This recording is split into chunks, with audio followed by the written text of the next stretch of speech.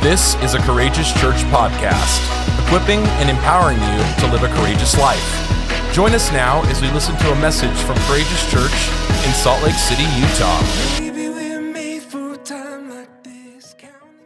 We've been talking about the 7 core values of Courageous Church, and we were answering the question, what does it look like to live a courageous life in the earth today? What does courageous living look like? And over the last 6 weeks, today would be the 7th week, we've answered that question by saying, this is who we are. This is who God has created us and wants us to be as we express our life in Him here in this valley. And as a young church, this is important because we're still setting the foundation. We're still establishing culture. And I made this comment the first week that culture always trumps vision. So no matter how great the vision is that God gives you, your culture will always trump that vision, meaning culture is the most important and pervasive force in the earth today. And that's why I believe the Lord wants us to establish this culture, a courageous culture that's devoted to Jesus, that's empowered by the Spirit, that's rooted in the gospel, that's passionate about prayer, that's engaged in serving others, that's committed to generosity, and today, a life shared with loving family. When we say the word community, what we mean is family. And I made this comment last week that I really believe that the Lord wants to model to the world what healthy family looks like. More so than ever, what the world needs to see is a healthy church, a church that loves each other, amen? A people that are in love with one another, that are committed to the cause of unity, that are committed to the cause of Christ, and that are willing to set aside their differences and their petty opinions and preferences to serve each other in love. And I believe that this happens within the context of community. The biblical word for community is fellowship. We don't tend to use that word as much as we used to. Back in the 80s and 90s, if you were a church, you probably had the word fellowship after your name. But everybody kind of got away from that word. I guess they thought it was too churchy. And so they started using the word community. But the biblical word for that is fellowship. It's the Greek word koinonia. It's the coming together in fellowship, in love and service to one another that embodies what community is all about. So today, I want to wrap up the series by talking a little bit about community and the importance of fellowship. Oftentimes when we talk about community, we tend to think about it primarily in physical ways. We ask questions like, who's my neighbor? Or we say things like, who am I in relationship with? Or who do I work with? And our approach is one based on proximity and location. But when we look to the scriptures, when we look to our Bibles, we discover that it's actually both broader and more distinctive than that. In the community of Christ, as the body of Christ, as the beloved of Christ, as his body and bride, it's the intersection of the physical, of our location, and the spiritual, the reality that we are tied together in Christ. And it's the intersection of this that draws us into, I believe, a reality bigger than ourselves. For many of us, we live very independent lives, and we've sought the American dream and our American independence, and we celebrate this. This is a hallmark within our culture. But the truth is, in Christ Jesus and within the church, we're not called to independence. We're called to interdependence. We're called to depend on each other. We're called to lean on one another. We're called to do life together. Yes, we're called to link arms and to gather and to look to each other to meet the needs of what God has for us. And so I believe this is bigger than just us. It's in and through our common unity. That's kind of what community means. It's common unity with Christ and each other that this takes on an identity bigger than us, bigger than our individual selves and preferences. And as the church, as God's courageous people living in the earth today, I want to encourage us to do life with others in a way that is really honest and really courageous. See, it takes courage to be vulnerable. It takes courage to be honest and to get real. And the truth is, most of us go through life with masks on. In fact, most of us camouflage our true selves from others out of fear, right? Fear of rejection, fear of man, fear that maybe people aren't going to approve of us or like us. But what God calls us to is to get courageously vulnerable, to become transparent and real and honest. And that's what I love about community groups and about Alpha is that it creates a place. It fosters an environment where you can be real, where you can let down your guard. And when people ask you how you doing, your response isn't just like, yeah, I'm doing good. When people ask you how you're doing, you can go, you know what? It was actually kind of a tough week. I had my aunt who passed away, or I had this happen, or I had that happen. And then as the church, we can come together and go, oh man, I'm sorry. Let me pray for you. Let me encourage you. I'm here for you. What do you need? Can I bring you a meal? See, it's that kind of transparency that I believe breeds courage. Courage to be the people of God that God wants you and I to be. As the church of Christ, as his courageous church, as his people living in the earth today, I believe that the world needs to see our courage in vulnerability. For too long, the criticism of the American church, and particularly the church at large, is that we're just a bunch of hypocrites, right? That we all say one thing and live another. But what if we were to courageously get real and get honest with people? And not in a woe is me kind of way, not in a poor me, look at me, but in a look at Jesus kind of way. What if we could let people see the Jesus in us, Christ, the hope of glory within us, through our transparency and honesty? What would our lives look like? What would our families look like? And the truth is that none of us is perfect. Can I get an amen? None of us has it all together. When you placed your faith, hope, and trust in Jesus Christ, you were justified. You are now in right standing with God. Hallelujah. That's reason alone to rejoice. But how many know that the battle doesn't end there? We're justified, but it takes time to be sanctified. And that sanctification is a process. Just ask my wife. I'm still in process. You're still in process. That's right, Jeff. You're still in process. And the reality is that God is continuing to conform you to the image of his son. So we're being conformed. We're in process. So this isn't about perfection. The reality is this: nobody has a perfect family, and nobody can do community perfectly. This isn't about perfection. Nobody has a perfect family. And I'll say this: God doesn't need you to be perfect, but he does want you to be healthy. Can I say that again? God doesn't need you to be perfect, but he does want you to be healthy. And there's a big difference between perfection and health. And I've said this probably 1,000 times. I believe God wants to help the church understand and live out and model what healthy family is supposed to look like. Most of us come from imperfect, dysfunctional families. And so this is a challenge because a lot of times we bring all that baggage with us, right? But in Christ, with the help of the Holy Spirit, we get to work that out. We get to sort that out. And we get to help each other through honest relationship, through transparency and vulnerability. Now, take it from a recovering perfectionist. This is a hard lesson to learn for some of us. You know why? Because we really want control. The root of my need to be perfect is really my need for control. And when you come to Christ, you have to surrender control to your life. You actually give up the rights to yourself. That's actually what the phrase "take up your cross" means in the first century. Did you know that?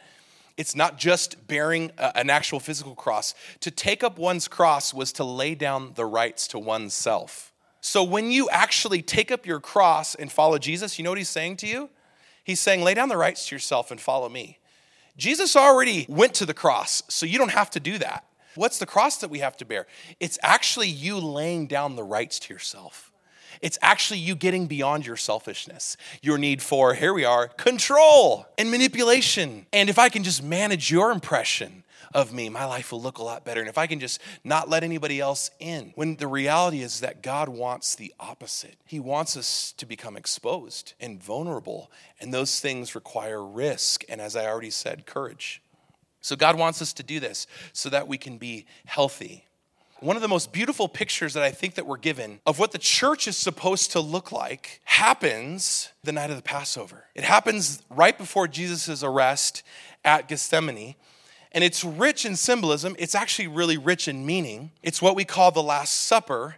And I believe it becomes the template for what our lives are supposed to look like in being blessed, in being broken, and in being shared. Blessed, broken, and shared. Let's look at our primary text today. We see this illustrated in the book of Matthew, chapter 26, beginning in verse 26 through 30. It says this: Now as they were eating, Jesus took bread, and after blessing it, he broke it, and he gave it to the disciples. And he said, "Take, eat, this is my body." Verse 27. And he took a cup, and when he had given thanks, he gave it to them, saying, "Drink of it, all of you, for this is my blood. It's the blood of the covenant which is poured out for many for the forgiveness of sins. I tell you, I will not drink again of this fruit of the vine until that day when I drink it new with you in my Father's kingdom. Now, there are so many beautiful things happening within this passage here that we could probably honestly spend months and months unpacking. But today, to help us as a church in talking about what it looks like to live a courageous life in the earth, what it looks like to do life shared with a loving family, I want to hyper-focus, if you will, on three dynamics that we see here. And I've already given them to you. Blessed, broken, and shared. Blessed, broken, and shared. And I believe that in doing so, we're going to see a living picture of what God wants our lives to look like in community as we do life together as a church. So number one, let's talk about this, blessed. Jesus took the bread, verse 26, and after blessing it, he broke it and gave it to the disciples and said, take and eat. This is my body. I want to begin by saying that as the body of Christ, that's us, that's the church, we are blessed by God. Can I say it again? As the body of Christ, you have been blessed by God. When you look at the word blessed here in the original language, in the Greek, it's the word eulogeo, and it means to pronounce upon or consecrate a thing with favor, with thanks, or with praise. And Jesus is here having a meal with his disciples. He's celebrating the Passover, which is a really big deal in Jewish culture, which obviously is rich in its own symbolism. And he takes the bread, like we're going to do in just a few moments, and he consecrates it. He sets it apart. He gives it a new purpose. He blesses it. A lot of times when we say the word blessed, we think endowed with favor, and that's true. But it's also the consecration of the thing that separates it for a unique and specific purpose.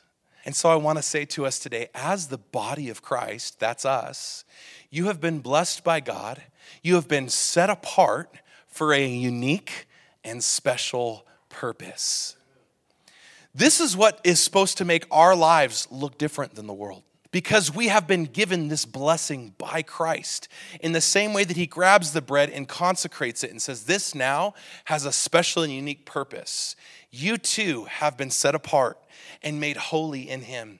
You've been blessed and consecrated with favor and with thanks and with praise so that your life can point people to Jesus. So that your life can be a mirror of God to the world. We are the body of Christ, more so than we think we are. I'll say this, when people see the body, they see Jesus.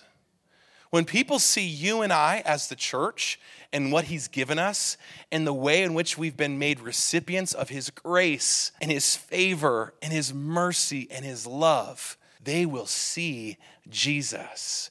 You are the body of Christ, pointing people to see Jesus. This is one of the reasons we believe in doing life together as a family, in that it helps people see Jesus. We want people to see Jesus in everything that we do, and I say this all the time. We want everything we do to be about Jesus. Jesus is what it's all about. He's the Alpha and the Omega. He's the beginning and the end. He's the source and the destination. He's the author and he's the finisher. He's where it's all going. And so when we gather, when we come together in community, in fellowship, as the body of Christ, as those blessed and set apart and consecrated by God, we do so to help people see Jesus. You see, being blessed by Jesus is not just about favor, it's also about identity. You have been given a new identity, and it speaks to the core of who we are. We are set apart. We are consecrated. We are blessed. We are his ambassadors and representatives in the earth. Now, you may not always feel very blessed. I know there's days where I don't necessarily always feel very blessed, but this doesn't change the truth about who God says you are in Christ Jesus. You are blessed. Man, how blessed are we as the church in America to have what we have, to be able to be here today in these amazing seats. Come on, somebody, with seat warmers. Woo! Mike's got his feet lounging up here. He's reclining. I mean, what kind of church can you go to in America where you can recline? I'm telling you, we are blessed. I mean, how blessed are we that right now we get to celebrate openly and worship openly in a public theater, in a public gathering place. This isn't even our property. We are so blessed. And you know why? Not just so that we can have his favor, not just so that we can enjoy seat warmers, but we're blessed to be a blessing. And I believe this, and we see this all throughout scriptures. When God blesses Abraham, He says, I'm going to make your descendants as numerous as the stars in the sky and as the sands of the earth. He's blessing him so that in and through Abraham, his seed could be blessed. So that in and through his seed, their seed could be blessed. And we see that out of that comes Christ, Jesus, the Messiah. And in Christ, who now lives in us, we're blessed so that others can be blessed. That has been the goal of God from the dawn of time. It's to give us light so that we can be a light.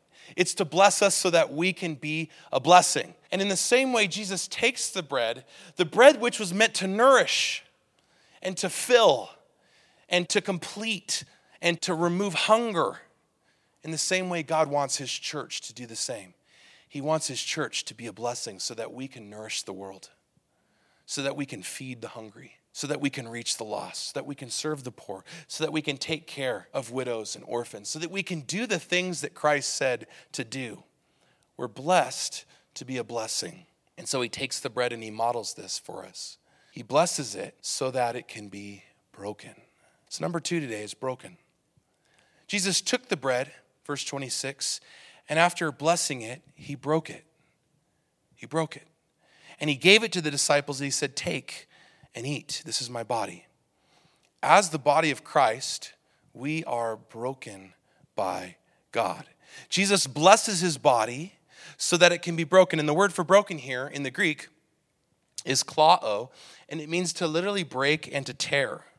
Jesus actually illustrates this, and he would go on to illustrate this with his own life. He's highlighting what is to come when his own life would be broken and torn apart upon that cross. When they would drive nails through his hands and drive nails through his feet and tear open his side with their spear. And in doing so, Jesus is also foreshadowing the nature of what's to come for his own disciples and all that follow in his way. A life of being broken and torn. And I want to say this about brokenness. Being broken and torn apart hurts. It's painful. And we tend to want to avoid brokenness at all costs. We tend to want to avoid the pain, and we don't even really want to talk about it. We'd rather just go on with the illusion that everything is just fine and dandy. But the truth is, and hear me on this, brokenness in Christ Jesus is actually a good thing. It's actually a gift, because real spiritual brokenness leads to humility, which leads to honesty, which leads to vulnerability, which leads to healing, which leads to wholeness. Can I say that again? Real spiritual brokenness leads to humility, which leads to honesty, which leads to vulnerability, which leads to healing, which leads to wholeness. And like it is with all things in the kingdom of God, this is an upside down reality. The way up is actually down. The more we give, the more we gain.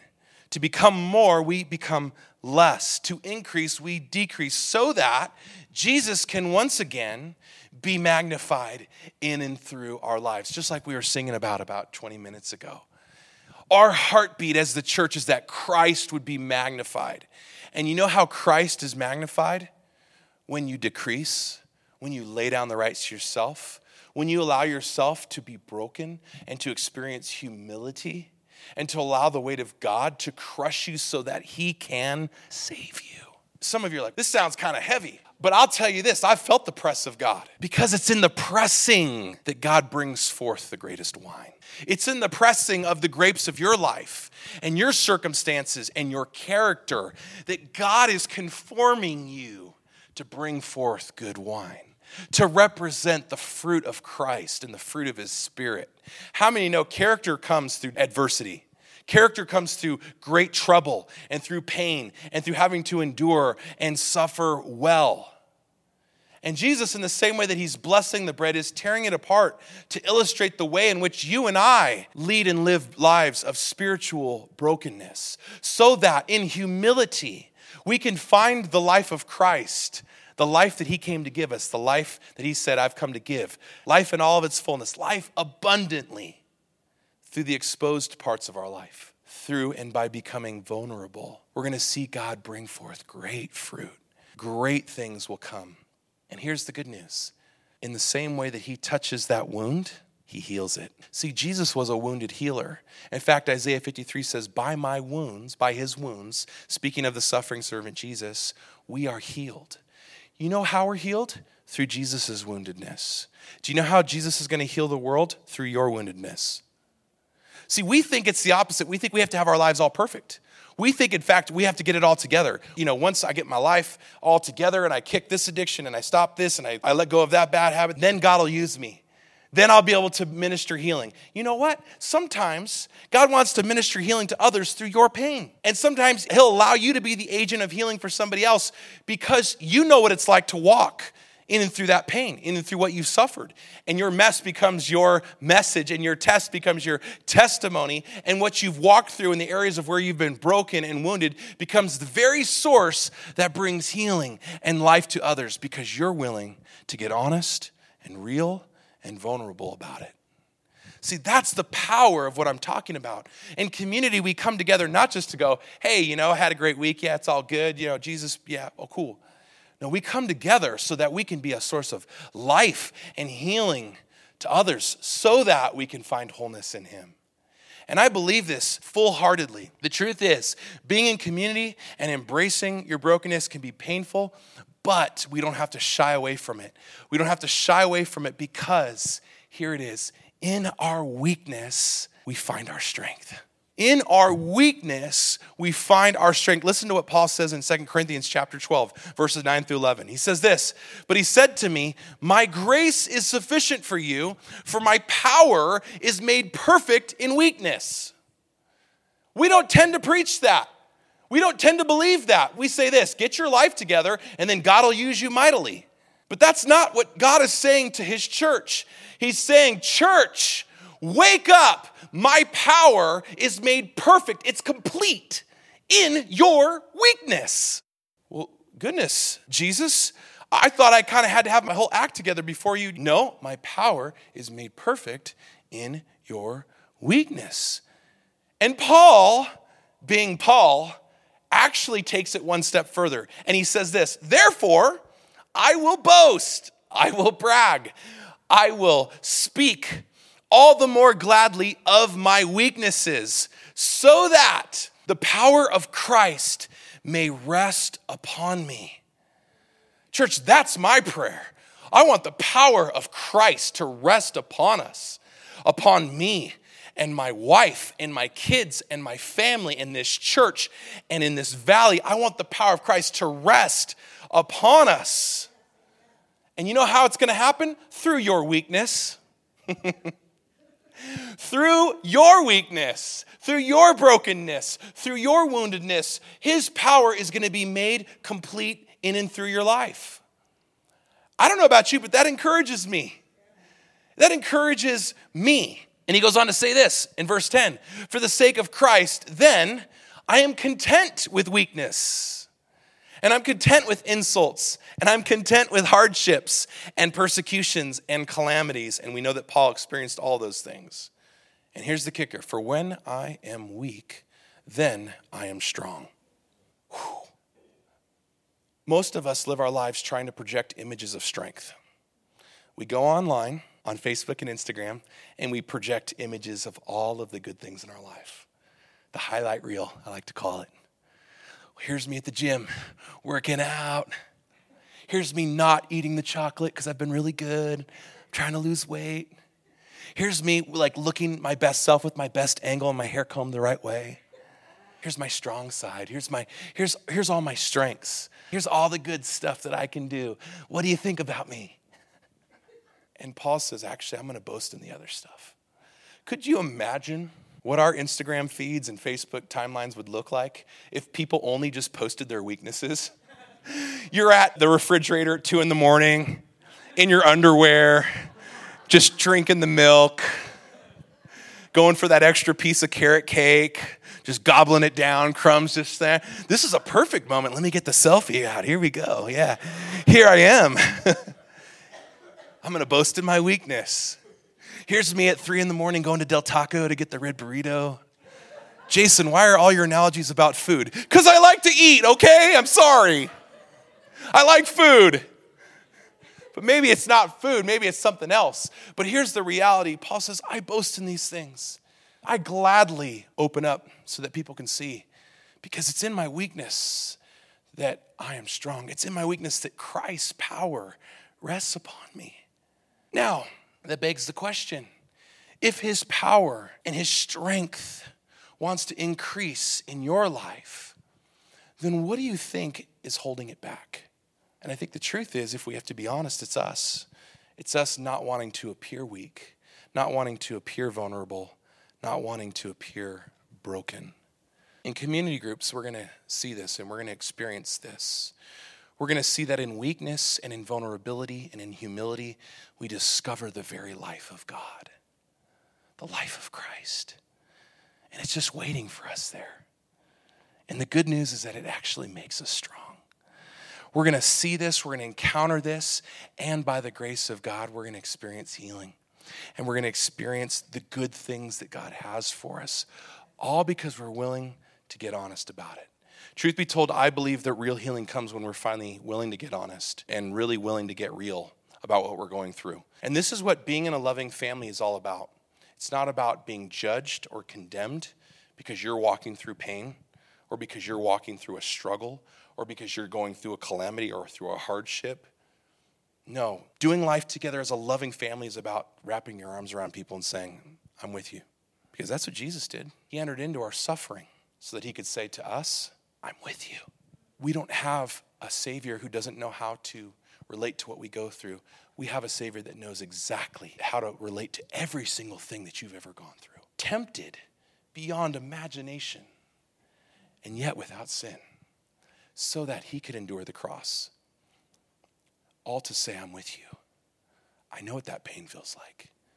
I know what you're walking through, and I don't turn a deaf ear to it. I'm not that kind of God. I'm a God who jumps down into the mess and gets down into the mud with you and is willing to say, I'm here for you, regardless of what you're going through. And you know how he does that? Through his body, through us saying, come here, man, let me pray for you today.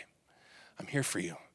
Just texting somebody, encouraging them, opening up, sharing, getting real. And it's in that place that we discover everything that we've been looking for: hope, healing, courage, and life. And so Jesus, he takes the bread and he blesses it and he breaks it so that it can ultimately be shared. Blessed, broken, and number 3 today, shared. Jesus took the bread, verse 26, and after blessing it, he broke it, and then he gave. He gave it to the disciples, and he said, take and eat. This is my body. As the body of Christ, we are shared by God. And we see this dynamic play out in and through Jesus' life. His own life is blessed and broken and even poured out so that in his death, his life could be distributed. His life could be shared among the peoples and nations of the world, so that what was blessed and broken by God could take on a life beyond his physical self. We see this play out in Jesus' own miracles and all the signs and wonders that he performed. Matthew 14, verses 15 through 19 says this: that evening the disciples came to him and said, this is a remote place and it's already getting late. Send the crowds away so they can go to the villages and buy food for themselves. But Jesus said, that isn't necessary. You feed them. You feed them. And they said, Jesus, but we only have 5 loaves of bread and 2 fish. And he says to them, bring them here. Verse 18. Then he told the people to sit down on the grass. Jesus took the 5 loaves and he took the 2 fish and he looked up toward heaven. And what did he do? Same thing he did in that upper room. He blessed them and then he broke them. And it says this: breaking the loaves into pieces, he gave the bread to the disciples, who distributed it among the people. Blessed, broken, and shared. He's been doing it all along. We just weren't paying attention. In his life, he's trying to tell us something. Guys, what I have for you is beyond your comprehension. It's greater than anything you can think, ask, or imagine. The things I want to do, no eye has even seen, no ear has even heard, no mind can fully fathom all that I have in store for those that love me. He would go on to tell the disciples, I have food that you know not of. Jesus is always trying to take us beyond the physical, beyond the possible, into the realm of what's impossible. Jesus, how can we feed all these people? All we have is 2 fish and 5 loaves of bread. I mean, there's a multitude here, hundreds of people here. What are we going to do? Jesus goes, watch this. He blesses, he breaks, and he shares. And it says that he multiplied and gave everything that he touched so that the whole people could be fed, so that every need could be met. Can you imagine that? Can you imagine with just a little Happy Meal, Jesus is able to feed hundreds upon hundreds of people. And yet he's saying the same thing to the disciples in that room. This is my body. I'm the living bread. I'm your daily bread. Feed on me. And as you do, what's mine will be yours and then some. And I'll expand it, and I'll amplify it, and I'll distribute it among the nations of the world so that through you, every people and every nation can be blessed. We see this play out in the book of Acts with the early church. What is blessed by God becomes broken by God so that it can be distributed and multiplied by God. And that is because God is a God of multiplication. He's a giving God, and he wants us to share with each other what we have been given. And here's the crux of it all. What God gives you, he expects you to share, because it's not just for you. It would have been easy for the disciples to look at the 2 fish and the 5 loaves and say, well, I guess that'll take care of us, so I guess we're good. Thanks for blessing that, Jesus. But he goes, no, I've blessed this and I've broken this so that it can be shared among others. It says this in Acts chapter 2, verse 42 through 47. All the believers devoted themselves to the apostles' teaching and to the fellowship and to sharing in meals, including the Lord's Supper. There it is again. And to prayer. And a deep sense of awe came over them all. And the apostles performed many miraculous signs and wonders. And all the believers met together in one place and shared, there it is again, everything that they had. Verse 45, they sold their property and they sold their possessions and they shared the money. There it is again with those in need. Verse 46, they worshiped together at the temple each day. They met in homes for the Lord's Supper and shared their meals. There it is again. And they did so with great joy and with generosity, all the while praising God and enjoying the goodwill of all the people. There it is. And here's the cool part. Each day the Lord continued to add to their fellowship those who were being saved. The miracle didn't stop. So even though the needs were met, the miracle went on. He kept on multiplying. He kept on amplifying. He kept on distributing. What? The life of the disciples, the life of his people, his body. He blesses it. He breaks it.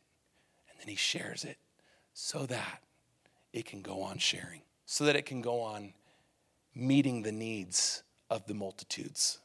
And I want to say this. We have multitudes of people that live in this valley that need what you and I have, that absolutely need what we have. And don't think for 1 minute that your story is not good enough. Don't think for 1 minute that your testimony is not crazy enough. Don't think for 1 minute that you're not educated enough or don't know enough Bible. Come on, you've got the life of God in you. You have all you need. If you've put your faith in him and you've received his Holy Spirit, you have every single thing that you need. And so now he wants to take you and he wants to share you among the people of this valley. He wants to take what's in us and get it out of us so that it can be shared among the peoples of this valley. And I believe that for Courageous Church. I believe that we're going to go on planting churches and raising up groups and gathering people and connecting people and reaching the lost through the grace and glory of Jesus Christ because we're willing to share what we've been given. I love that they sold properties and possessions and shared money with those in need. I love that they shared their meals with great joy. I love that they devoted themselves to the apostles' teaching and to fellowship. I love that they took action to do that. No one prompted them to do that. They devoted themselves. They did. Could you imagine what the church in America would look like if it decided one day, we're going to devote ourselves to these things? Church, I believe it's possible. And we're going to see that happen in community groups. Thank you for listening today. To find out more information about our church, including ways you can give, please visit us at courageouschurch.com.